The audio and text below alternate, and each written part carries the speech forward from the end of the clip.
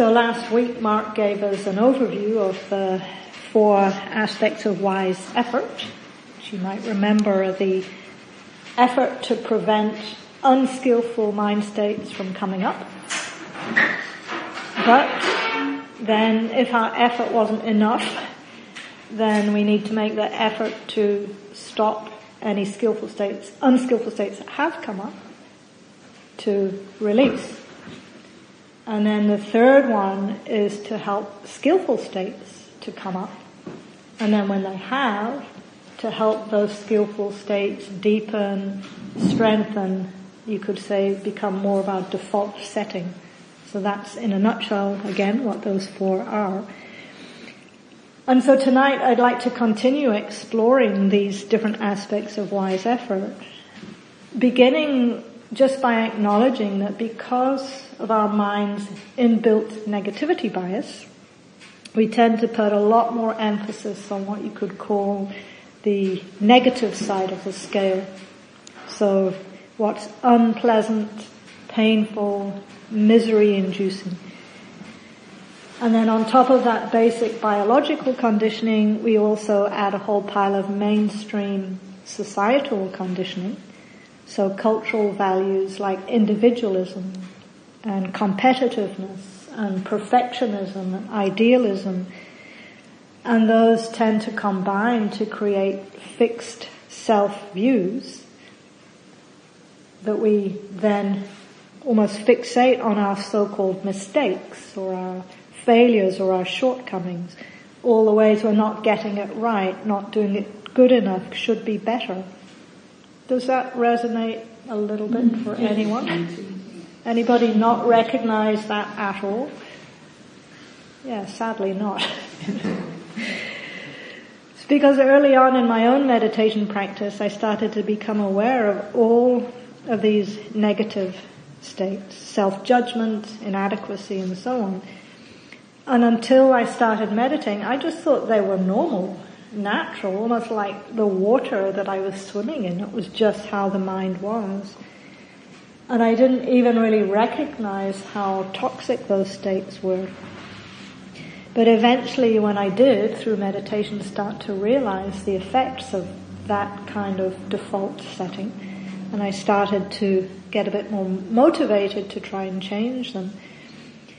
Even so, I still believe that those states were unique to me, and that everybody else was balanced and stable and normal and happy, and I was the only one in the room who was defective, deficient, and so on. And it really wasn't until I started being in this role and hearing other people talk about their minds that I started to realize just how universal many of these negative self-views are.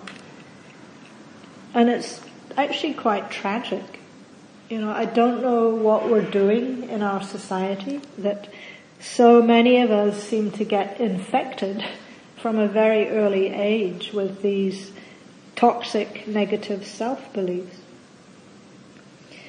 And one of the challenges is that we can then bring that same underlying perfectionism, idealism, and so on, that same conditioning into our Dharma practice and turn the whole thing into a giant self-improvement project. It's actually rooted in the same inadequacy and comparing mind and insufficiency, perfectionism that we bring to everything else. So as we were exploring a few weeks ago, when we hear the term right effort, our minds can get really caught in should be doing more, should be doing better, should be trying harder. And inadvertently, with that attitude, we end up increasing the negative mind states instead of decreasing them. So coming back to this framework of the 4 efforts, because they're laid out in a sequence, starting with the removal of the painful states, and then apparently progressing all the way to being able to abide in the pleasant states, in beautiful qualities of heart and mind. Because of that sequence, there might be a tendency, you think, well, first I have to spend years battling with the hindrances and the so-called defilements and all of those challenging, painful things until maybe eventually, some way off in the future, I might have a glimmer of some kind of happiness. The kind of happiness that I've read about in Dharma books or heard people on retreat talking about. But this is a misunderstanding. We don't have to wait for those beautiful states to arise at some distant point in the future. We can actively cultivate and develop them now. So we can have a foretaste now of what the awakened heart and mind experiences more consistently. And in fact, this is what the Buddha was pointing to when he used the term Brahmavihara, which I think you're all familiar with. The Brahmavihara being those 4 skillful qualities of metta or kindness, compassion, appreciative joy, and equanimity. So the word vihara means a dwelling place, somewhere where we live or abide. And Brahma was a kind of god at the time of the Buddha.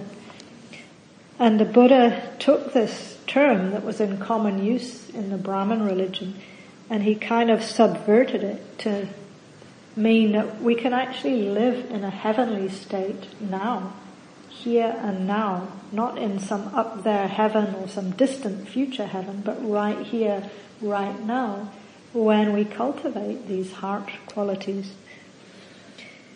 So of these 4 Brahmavihara, there's one I'd like to focus on tonight, and it's mudita, appreciative joy. Because mudita is such a powerful, both a protection from unskillful states and an antidote to unskillful states that have arisen. So mudita, usually translated as sympathetic joy or appreciative joy. And in that framework of the 4 Brahmaviharas, it's what arises naturally when basic kindness or goodwill turns towards what's going well, towards our successes and our happiness in life. And as I think you know, traditionally, mudita was appreciation, the capacity to feel happiness for somebody else's happiness, not for one's own happiness. But as most of you have heard me talk about, this is a later development in the Buddhist tradition. And earlier on, at the time of the Buddha, mudita simply meant gladness. It didn't have to be for somebody else's happiness. And we can see the power of gladness in the way the English monk Ajahn Sucitto describes this development. He's talking about the 4 great efforts and where they're heading. He says, the energy of doing things, the energy of arousing and gladdening oneself on the one hand, and disciplining, restraining, and investigating on the other, is aimed towards an end result. Effort is a very useful function of energy, but effort can never be a goal. The goal is not to keep making more and more effort. The goal is to arrive at emotional stability and fullness of heart. And with that comes a plenitude that doesn't change. And the Buddha called it nibbana, the unconditioned or the deathless. So you might have noticed he talked about gladdening oneself as a key part of this aspect of wise effort that leads to freedom. And so in my own teaching, I like to emphasize the appreciative aspect of mudita, to link it in with gratitude, so that it becomes a very powerful antidote to things like the pain of comparing mind and the underlying feeling of inadequacy that is so common. So mudita is an invitation to appreciate our own good qualities, our own good fortune, equally with the good fortune of others too. And in my own practice, I found it helpful to start with myself, because when I'm more connected to what's going well for me, what I can appreciate about my own life, what I can appreciate about my own good qualities, it's harder to get caught in lack mind and that feeling of not good enough. And so, as you know, I think traditionally as a practice, all 4 of these Brahma Viharas are done by silently reciting phrases that evoke the quality that we're developing. So, for example, the phrases that I use for mudita are, I appreciate my own good qualities. I take joy in this good fortune. May this joy continue. May it grow. May it lead to ever deepening ease and freedom. So when we've got some capacity to evoke that mudita for ourselves, then we can start to bring in the same quality and extend it to others, starting with good friends, and then neutral people, then more challenging people, and then all beings. So for some of you that might sound straightforward. For many people, there are a few common challenges in relation to all of that. And the first is just the word joy can be a trigger for some people. Anybody notice that? True for me, when I hear this invitation to take joy in something, part of me goes, well, that's not just who I am. That's just not who I am. I'm just not a joyful person. Part of my upbringing, my cultural heritage. I don't think I even heard the word joy until I started doing these teachings. So you don't have to use the word joy. You can choose something that resonates more for you. Could be just gratitude. Could be lightness. It could be quiet contentment. So you can customize it to suit your own temperament. The other second challenge is with this form of mudita practice, because of the mind's inherent negativity bias that I just mentioned, and all of that conditioning around competitiveness, sometimes people have a hard time even finding things that they can appreciate about their lives. It doesn't come naturally for a lot of people. And I wonder if this is partly because, in some ways, being appreciative makes us vulnerable. Some people don't want to acknowledge what they've received because it makes them feel indebted or beholden or threatens the illusion of their independence. And so it's easier just to disconnect and not even take it in. And I've been exploring this theme of generosity and gratitude in a different sangha recently. And most people there acknowledge that they were far more comfortable being the one who offered generosity than the one who received it. So that seems to be true for a lot of people. And then what surprised me though was how many people said, well, they just hadn't ever received any generosity. Hadn't ever received much that they could think of. And again, maybe they were looking for big acts of generosity, waiting for someone to hand them $1 million or something. But if we're waiting for that, we miss somebody made me a cup of tea. Somebody brought biscuits. Somebody provided cushions. Somebody turned on the heater. There's myriad things when we attune to what's actually going on with that lens of appreciation. And all of us here tonight, no accident. Lots of acts of intentional kindness and care brought about all of us here tonight. As I've said before, stemming all the way back to the Buddha and the flow of those teachings. So the third potential challenge is that the invitation to acknowledge our own strengths also can challenge some very deep conditioning. We're supposed to be humble, invisible, anonymous, not blow our own trumpets or toot our own horns, as they say in the US. And some people believe, well, Buddhists, it's not Buddhist to be thinking about yourself. And they sometimes even wonder if this mudita practice I'm sharing is something that I made up as some kind of psychological self-affirmation thing, and it's not really Buddhist at all. and that it might lead to the delusion of feeling special or inflated. But in fact, this capacity to acknowledge our own good qualities was recommended by the Buddha to a layman, a householder. And this man went to the Buddha and said, "Can you offer some teachings for householders, not just monastics?" And he wanted a practice that he could do at home in the middle of his ordinary life. And the Buddha told him that through the whole day he should keep in mind his own generosity and his own good qualities, his own virtues. And that if he did that, his mind would settle and steady, his meditation practice would deepen, and he would make powerful progress on the path to freedom, just from contemplating his own generosity and good qualities. As I've shared with some of you before, when I first heard this teaching, I was horrified, even at the idea of thinking about your own strengths.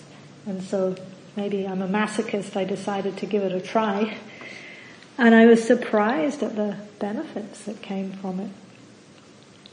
I started to feel less separate from other people, more connected, kinder, more generous. And that reflex of comparing mind and feeling less than got a lot quieter. And I started to be able to appreciate other people's good qualities because I was more in touch with my own. And the other counterintuitive benefit that came up was that I started to realize that instead of making me feel more special about my good qualities, they weren't really mine at all. Some of them were developed because of my parents or other family members. Some of them came from my teachers in school, and then Dharma teachers and Dharma friends and the teachings. So all of these different conditions have flowed into me, and I can't really take ownership of them and claim them as being mine. So the whole process started to feel less personal, and the sense of self became lighter, and there was more understanding of interconnectedness and the truth of anatta, or not self. So although at first it might take some effort, some wise effort, to take in what's going well for us and to acknowledge our own strengths, over time it builds confidence that our skills are growing, and then that deepens our trust, our faith, our confidence in the path. In fact, not doing this, in some ways, is a kind of a disrespect when we undermine our own efforts and our own growth. It's a disrespect of the gift that these teachings are giving us to not acknowledge it. So remembering the quote I shared from Ajahn Sucitto a few minutes ago, this wise effort to gladden ourselves leads to emotional stability and fullness of heart. And then we can continue to deepen that fullness of heart until it opens into the experience of nibbana, the heart mind that is completely free of greed and hatred and delusion. And that's where all of these efforts are leading us, starting with the effort to gladden ourselves. So I'd like to leave time to explore that together. So thank you for your attention. And let's take some time just to see how that might be alive in your own life, your own practice.